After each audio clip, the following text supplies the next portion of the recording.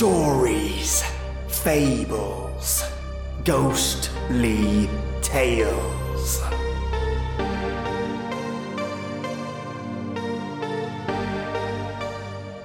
Welcome, my creepy peeps, my devilish denizens, my ghoulish ghosts. Today I have for you Static, a creepypasta story that sees our protagonist plagued with a white noise curse. It haunts him, it follows him, and it preys on his family. Join me today, you brilliant listeners, for a creepypasta with a sickening ending. This is Static by Nikolai Boo. Turn the lights off, the sound up, and get ready for something different. Static. I despise the sound of static. The vast emptiness of its white noise is heavily unsettling to me. Ever since I was a child, hearing it is synonymous with hearing the toll of death's bell. This is because every time I've heard it, something horrific has happened in its stead. When I was 7 or 8, my boombox suddenly stopped playing music and began emitting that scratchy hiss. I had to hold my hands over my ears before shutting it off. An hour later, we got the call that my uncle had been in a terrible car accident. He didn't survive. A flatbed that had been driving in front of him, transporting large sheets of glass, had swerved and one of the sheets flew through my uncle's windshield. He had been decapitated, dying instantly. 6 months later, I was perusing around the market with my mother, while she occupied herself in the produce aisle. I strayed towards the large television at the front of the store. At the time, it was playing Barney and Friends. I hadn't seen it in a while, and having still been a child at the time, it was one of my favourite shows. A couple of other children joined me, and all of us happily stared at that giant purple dinosaur for what seemed like hours. Out of nowhere, the show suddenly stopped, and all it left was a peppery blanket of static. The other children merely slinked away, disappointed that the television seemed to have broken. I, however, clamped my hand over my ears and rushed around the store trying to find my mother. I thrust my hand into hers when I found her at the checkout. She looked down and smiled, but her smile faltered into concern when she saw my look of discontent. I did not want to go home. I had a sudden fear of the answering machine. What would it say? The incident with my uncle left an impact. In a child's mind, association is common. From that day, I had associated the sound of the white noise with the coming of doom. I knew it was going to happen again. I was right. When we entered the house, my mother dropped her keys into the bowl beside the door and pressed the blinking red button on the answering machine. The voice that came through still sends a chill down my spine when I think about it. I hear it so clearly still. Mrs. Adams, this is Officer Steinbach with the Kiowa County Police Department. I'm sorry to tell you, there's been an accident. He went on to say that my father, who'd been working that day, fell from a cherry picker straight onto some power lines his crew had just started working on. He had been electrocuted and had perished. Watching those words sink into her and seeing my mother crumple beneath them was the most awful thing I'd ever witnessed. These were only the first of countless experiences like this that I had growing up. No matter how many times I tried to tell anyone about it, they never believed me. My mother refused to listen to it, especially after what had happened to Dad. The one person who ever truly listened, whether he believed me or not, was my older brother. While Thomas wasn't supportive of what I had to say, he believed that I believed it was happening. That was enough for me, for a while. He was the one who helped me get rid of my boombox and the television in my bedroom. I didn't want to be anywhere near them, I somehow believed that because I heard the sound, people I loved would die. That somehow my ears were the catalyst that snapped the wire and brought down death's guillotine. No matter how many times I tried to escape that sound, however, it always found me. When I was 15, I was at school having lunch in the courtyard in front of the gym. My friends and I were trading cards, talking about class and reminiscing about elementary school. All of us in that courtyard hushed when suddenly the principal came over the loudspeaker to tell us about the upcoming homecoming dance. Yet, in the middle of her announcement, the speakers suddenly bellowed with static. I dropped my food and felt my hands press into the side of my head. I'd never told my friends about my experiences, so all of them stared at me as though I'd gone mad. I ran away from them and tried to find some place to escape the noise. I settled on cramming myself into my locker. I didn't care if getting out from the inside would be impossible. I had to get away from it somehow. My arms and legs began to cramp from the lack of space after a while. My elbows crushed themselves into my chest as I kept my hands on my ears. Eventually, any outside noise suddenly became the static I tried to escape from. I'm still not sure how long I stayed in there.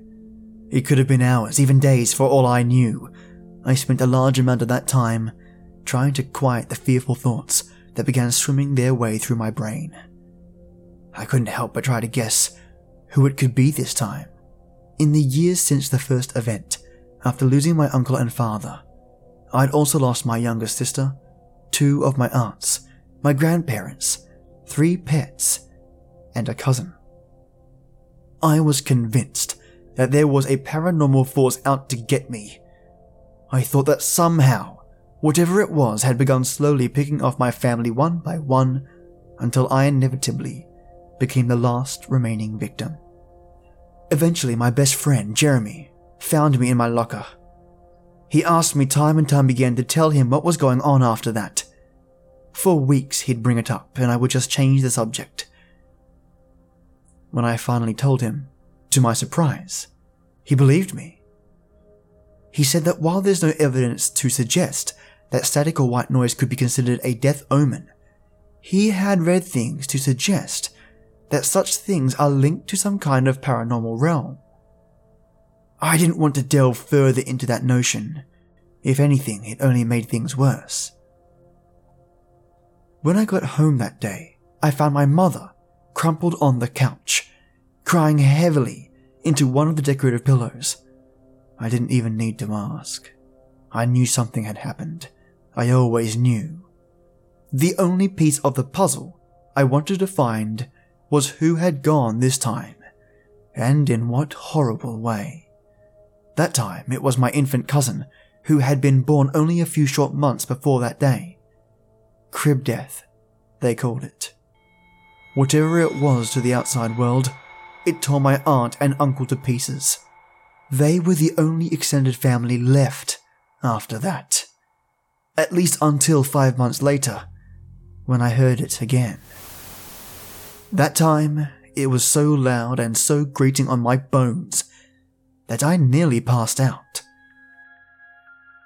Just an hour later, we got a call telling us that both my aunt and uncle had committed suicide. They were found in their bed. Both of them had cut their wrists and held hands as they bled out on their white cotton sheets. My mother couldn't handle it. We were the only family we had left. Just me, my brother, and herself. That was it. I remember my mother being practically catatonic for weeks after that phone call. She didn't leave the house. Often we'd find her sitting on the couch, mindlessly flipping through old family albums. Her hands would summon a mind of their own and casually toss each page aside every few seconds. She barely even glanced at them before moving forward. Every day that went by, I tried desperately to avoid anything electronic. I even convinced Thomas to move the televisions from the living room and mother's room to the garage. While he may not have fully believed me when I first told him, he seemed to give the idea some kind of credibility then. He unplugged the radio, his digital alarm clock, and any other object that could make that sound. For a while it seemed to work. 6 years passed without another incident. I began to believe that whatever it was had been satiated with the blood of everyone it took from us and had moved on. At 21, I finally began to rest easy. Mum had eventually come back to herself and didn't even seem to notice the absence of the electronics in the house. She took to reading again, and even sewing. Thomas had moved out the year before I did into his own apartment across town. He'd promised to avoid getting a television or a radio and settled for a tablet for his entertainment. He promised to make sure to turn it off after every hour of use and leave it for a while, so it wouldn't somehow suddenly break. I refused to move out for some time. I became so protective of my mother that I felt my leaving would somehow prompt this thing to come back for us.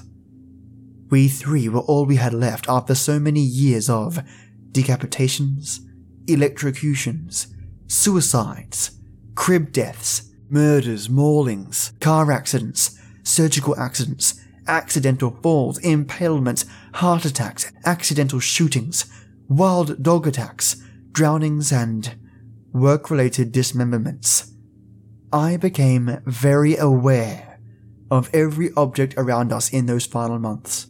While the static had been silent for a long time, I still became convinced that death was simply quietly perched on the mantle of our home, waiting for its moment to strike. Like a venomous serpent coiled and poised before its prey, I imagined its eyes on us as we moved about our daily lives. I never did tell Mum about any of it. I didn't want to upset her more than she'd already been in the past 13 or 14 years. Losing my father had been hard enough on her, but to lose so many others after that, and in the most gory, unsettling ways, to give her some hocus-pocus story about a sound following us and killing the people we cared about would probably drive her to breaking point. That is, if she even believed me. Or perhaps that kind of explanation would have calmed her. I would never know. I finally agreed to move out when she thrust college applications and apartment listings at me. She told me it made her sad to think that I was spending my life looking after her instead of living it. I couldn't help it. I agreed with her. All I wanted was to do right by her. So, I agreed and found my own place a week or so after that. Jeremy and I decided to get it together. He agreed not to bring any electronics. He never stopped believing me after finding me in the locker so many years ago. Living together was a breeze. We both had steady jobs, paid our bills on time, made compromises, and brought our own food. But we still shared with one another. That year, things were perfect. We even fell in love with one another after a while. We became a couple, much to the happiness of our parents, who had watched us grow up together. Mum was particularly enthused about the situation. She even began talking weddings after a while. While Jeremy and I were certainly happy at the time, it had only been 7 months since we began dating. However, the notion didn't seem to ward him off. As the months went by, the memory of that horrible static seemed to slip away. Happiness made its roots in me, permanently it seemed. I was no longer paranoid. I still didn't want to get a television or a radio, but I no longer felt like walking past the electronics section of the local Walmart would set off any booby traps. I slept easier. The nightmares I'd had since childhood seemed to waste away into nothing but surreal ones about talking animals and things of the like. I felt exquisitely normal. A year and a half after Jeremy and I began dating, he proposed to me. I, overjoyed and ecstatic, accepted. My mother and Thomas were overjoyed, as were Jeremy's parents. After so long of having a 3-person family, we were expanding. Jeremy had 3 older siblings, 2 of whom had already married and had children. His parents were model in-laws. They adored me and welcomed me into the family long before then, when Jeremy and I met in kindergarten. His siblings were already like family to me too. In fact, his 2 older sisters were my bridesmaids, his brother and Thomas were his groomsmen. The wedding was delightful. It was a quiet, intimate ceremony with only close friends and Jeremy's family. Only 30 people were in attendance, but that's what made it so wonderful. It felt safe, wholesome, and warm. A beautiful summer day. Our altar was 2 willow trees that stood side by side in the park beside a small pond. We didn't decorate much. We simply had some clean, white chairs for patrons and a few vases of colourful spring flowers. While my fears had quelled somewhat, I still refused to have any kind of speaker system at the reception for music. Instead, I hired a string quartet. Everyone loved it. It was so vintage. I will never forget that day. It will always bring the brightest light in the ebony void that was my life beforehand. But all good things must come to an end. We moved from our apartment not long after the wedding, deciding that in order to start a family, we would definitely need more space. The most generous wedding gift we'd gotten was a $25,000 check from Jeremy's uncle, who played the stock market. He told us a nest egg takes too long to grow, so he wanted to give us a fresh start. We took that check and put a down payment on a beautiful 2-story colonial-style house in the next town over. I loved every single thing about that house, from its sky blue shutters to the cleaned white pillars that held up the awning over the porch. Moving day was almost like a big family gathering. Everyone seemed to be there, helping us move all of our stuff in and unpack. We settled in so easily. It was as if we'd lived there all of our lives. At the end of the day, Jeremy's sister, Lillian, sat with us on our porch while her 2 kids played in the front yard. She told us that she had gotten us a special housewarming present earlier that week and that it would be arriving within the next few days. Both Jeremy and I were overwhelmed. We'd already been given the money to get our own home, but she wouldn't take no for an answer. When it came, I was alone, making sure that every surface in the house was clean and filled with our own clutter and knickknacks. I heard the doorbell, answered and signed for a very large box. I dragged it in and realized that the shape of the box resembled the kind that TVs are generally delivered in. I remember staring at it for a while, debating with myself about opening it. The old twinges of anxiety played drums in my stomach and my brain, while I walked circles around the box, running my hand on the tape seams. I called Jeremy and told him what Lillian had sent us.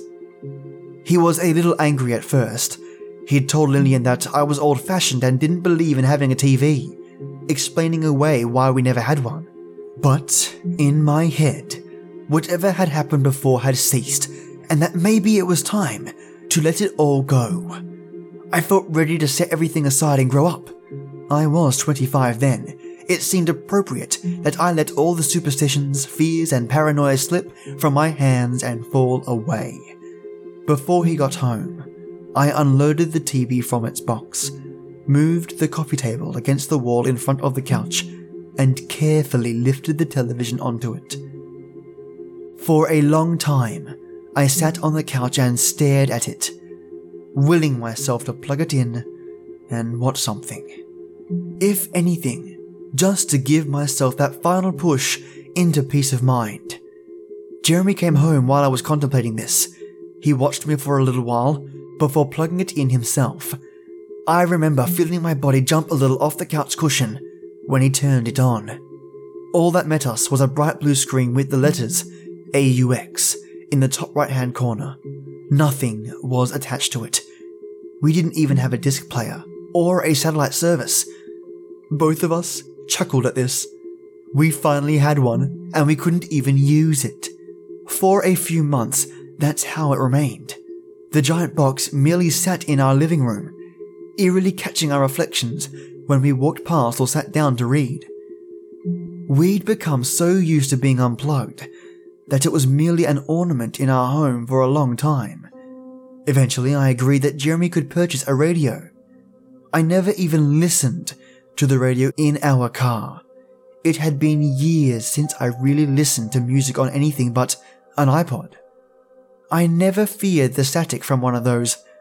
I was never sure why. I felt that perhaps if we'd taken the step to get a TV, that a radio wouldn't be so bad. When he brought it home, I felt no sense of unease. This to me meant that I was really moving on. I remember listening to music with him on it that first night, dancing around our living room without a care in the world. We seemed to float away on it, losing ourselves in the plucky up-tempo melody of some current top 40s hit. Out of nowhere, there it was. That horrid, itchy, sporadic, menacing white noise. The endless void of millions of screams, all rolled into one insane loop. I don't know who got to it first, since both of us launched at it the moment it began to emit that gut-twisting noise. Both of our hands laid on that off switch for a long time, as we tried to catch our breath. I immediately went into a rant, telling Jeremy to take it back and never ask for one again. I told him to get rid of the TV too. He calmed me for a moment, telling me that everything would be fine, that it was probably just a fluke, until we got the call. This thing came back with a vengeance, all right. It took not just one person, but 5.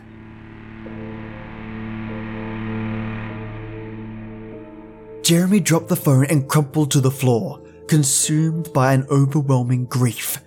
His brothers, sisters, his brother-in-law and sister-in-law, who had all been on a cruise together, had died.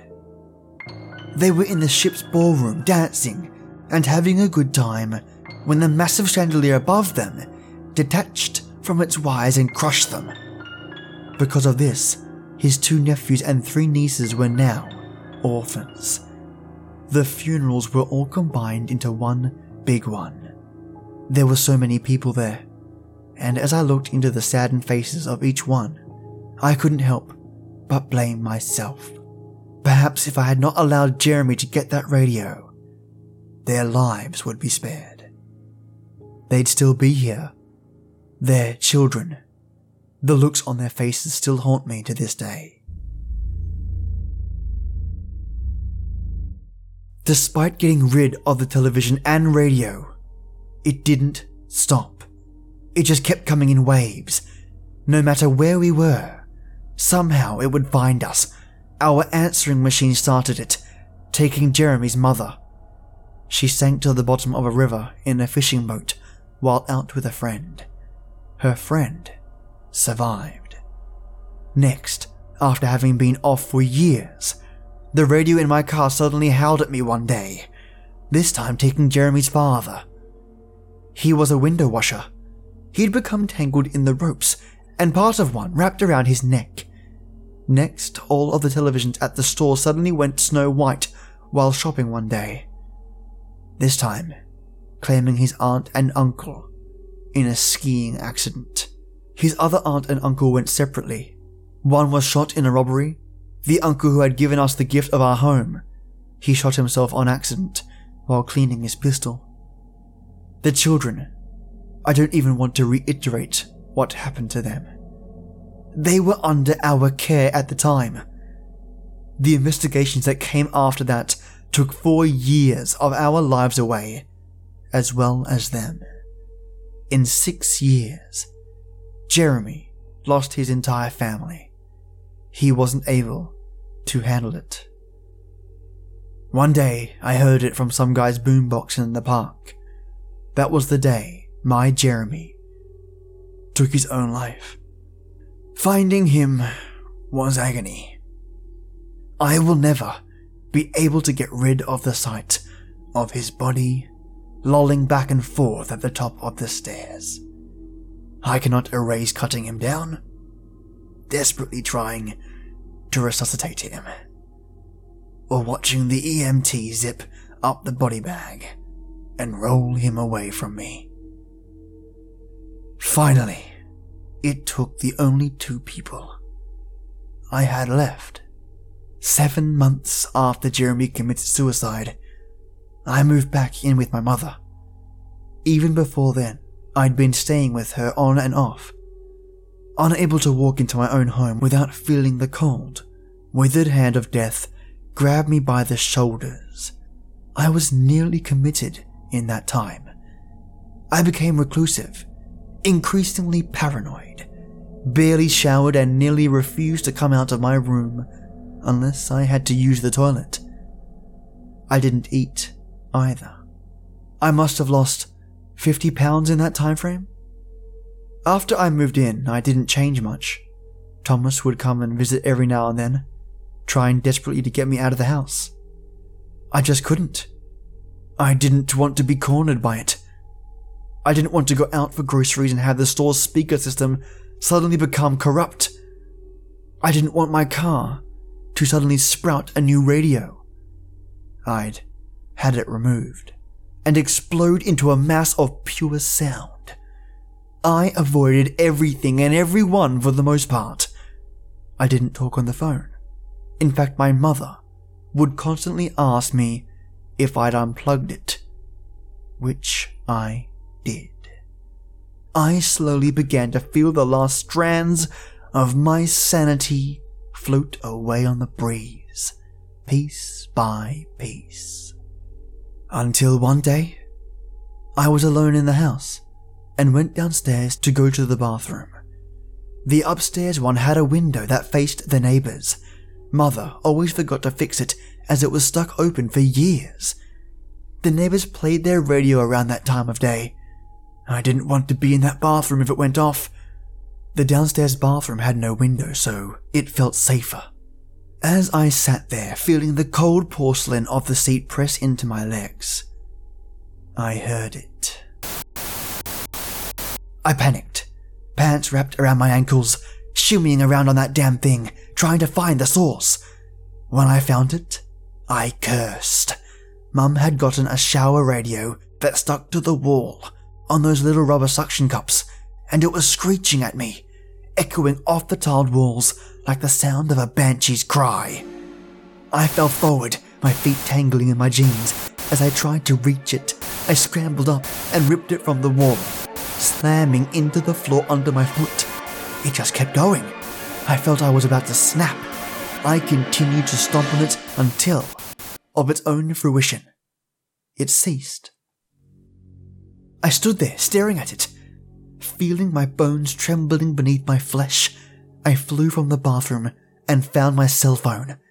When I dialed my mother's number, all I heard was that horrid static. Same with Thomas. I began bawling, screaming through my sobs at it to stop and leave us be. Amid my screaming, my phone began to ring. I stared at the number on my caller ID, knowing full well what it was. I thought that perhaps if I ignored it, it would go away. That they'd be alright. I tried to rationalize that maybe the answering of the call was what really killed them and not the white noise. Against my better judgment, I answered. While crossing the road from the market with the groceries they'd gone to get for dinner, the brakes of a semi-truck had failed. It had hit them straight on, obliterating them. The only possible form of identification was to look at their licenses. After digging for them through blood and debris, there was barely enough of both of them for a cremation. I had their ashes combined with my father's and laid to rest in his grave. I had their names added alongside his on his tombstone. At this point, I was the only one left alive to attend the funeral. The pastor spewed his usual garbage about release from this life and ascension into heaven. How could there be such a place when all I knew then was a never-ending plane of hell? I couldn't bring myself to believe that my many loved ones were in some fluffy, cloud-laden paradise when all of them died in such horrific ways. The graveyard around me had become a family plot at this point. So many of those gravestones had the names of people I'd once laughed with, people I'd once cried with, shared a home with, shared a bed with. And I was left alone. I couldn't understand why. Why did this thing want me to suffer? What had I ever done? What had little 7 or 8-year-old me done to bring down such a merciless wrath from this unseen force of nature? I never learned why. That's what makes it so terrifying to me. What always scared me. The question of why or how went silently unanswered. Some nights I felt I could hear a snickering in the blackness, mocking me. In the years to follow, I became invisible. I never left my mother's house. After I'd taken over the deed and inherited the property and all she owned, I turned that house into my personal sanctuary. I rid the place of anything that could make a sound. I secured all of the furniture to the floor. I used only plastic utensils and dishes. I removed the curtain rods and secured the curtains to the wall. I did everything possible to create a space that even the most paranoid person could live in and feel safe. Of course, at that point, that person is who I had become. I ordered a delivery service for groceries. I applied for disability payments. I even ordered from a weekly book club I found in the paper. I found a way to live completely unplugged. I even had the wiring in the house removed, for fear that somehow they'd even find a way to create that god-awful sound. It's been 30 years to the day since Mum and Thomas were taken. I often see young children standing in front of the house, pointing and leering. I imagine I've become some kind of urban legend. I still had the newspaper clippings that reported the death of my final 2 family members. A freak accident is what they call it. The report went on to mention that I was the last remaining member of my family. They'd dug back through the years and found every single incident, every last death that took them all away from me. I'm only happy I never told another soul about the static. If I had, those idiotic children that taught me from the curb would probably hold up radios of their phones and play that sound over and over until I officially went mad. Well, whether they do or not, I know it will come for me one day. I know that this will be my final resting place until my next food delivery comes. I know by then that I'll be rotting into the floorboards, content on remaining a part of this house even in the afterlife. I don't want to know where it took them. What strange underworld that thing sent my family to. I don't want to be with them there. I want to be the one who beat it. I want to be the one who merely died in my sleep. I want them to know that I conquered it at long last. But I know it will try. Somehow, someday, it will try to come for me. It will cry out in the stillness and grab a hold of my throat and drag me down into the scorching dry air of hell. It doesn't seem to know that I have a plan. I've sat with this ice pick in my hand as I've written all of this down. I've looked at its rusted, sleek features every now and again between pages and paragraphs. I've known what I want to do with it for years. I've only now worked up the courage to do with it what I know I should have done long ago to ensure nothing like this ever happens again. If it doesn't try to take me, perhaps it will decide to continue taking bystanders. I can't let that happen. If this thing works the way I think it does, then this plan will work. You can't torture what cannot hear you. All credit of this creepypasta goes to Nikolai Boo.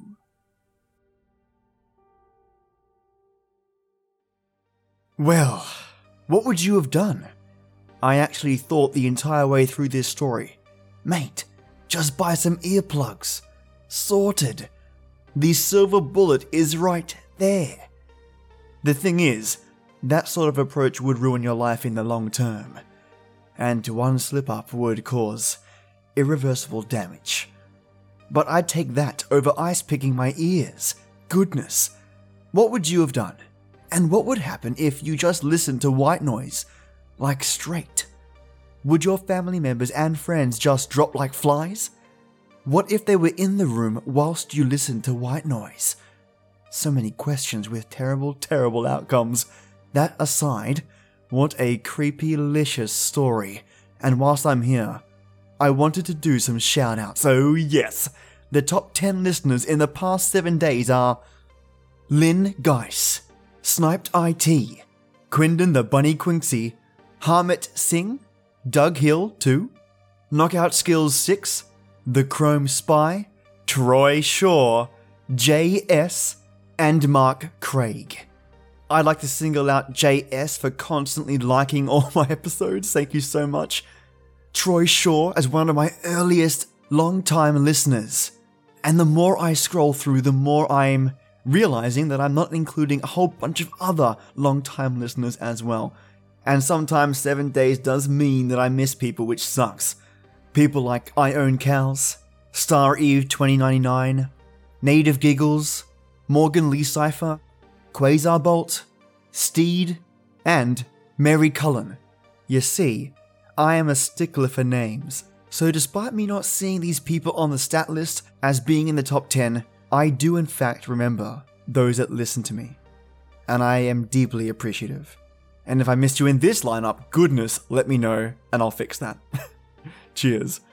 I also want to take this opportunity to give some shoutouts to some YouTube listeners that are really active on my YouTube channel. And again, apologies if I miss anyone. Just remind me in a polite email and I'll get straight to it. So, we have Musical Music Cherry, Zoe P, Ashley Pendorf, the Tea Queen, Lindsay Baker, Dora Medeiros, Holly Ziriax, Christian Burrows, Jeffrey Nadalny, who actually has a channel of his own and predominantly does stories about dogmen or dogman encounters, so check him out when you get a chance. Crowblood66, otherwise known as Crow, the Pun King, Divided by Zero, also hilarious, and has submitted the stories of his own on the channel. Dark Angel, the one who gives many hugs and stuff. Shadow Dragon 2569, I always look forward to your comments. Ronnie Delsbaust, Ivory Cole, Mammy Kitten, Marique Richeleu, Tom Keithley, listener and author, in fact author of The Twisted Tales that will be featuring on this YouTube channel. Black Metal Nazgul, also a listener and author.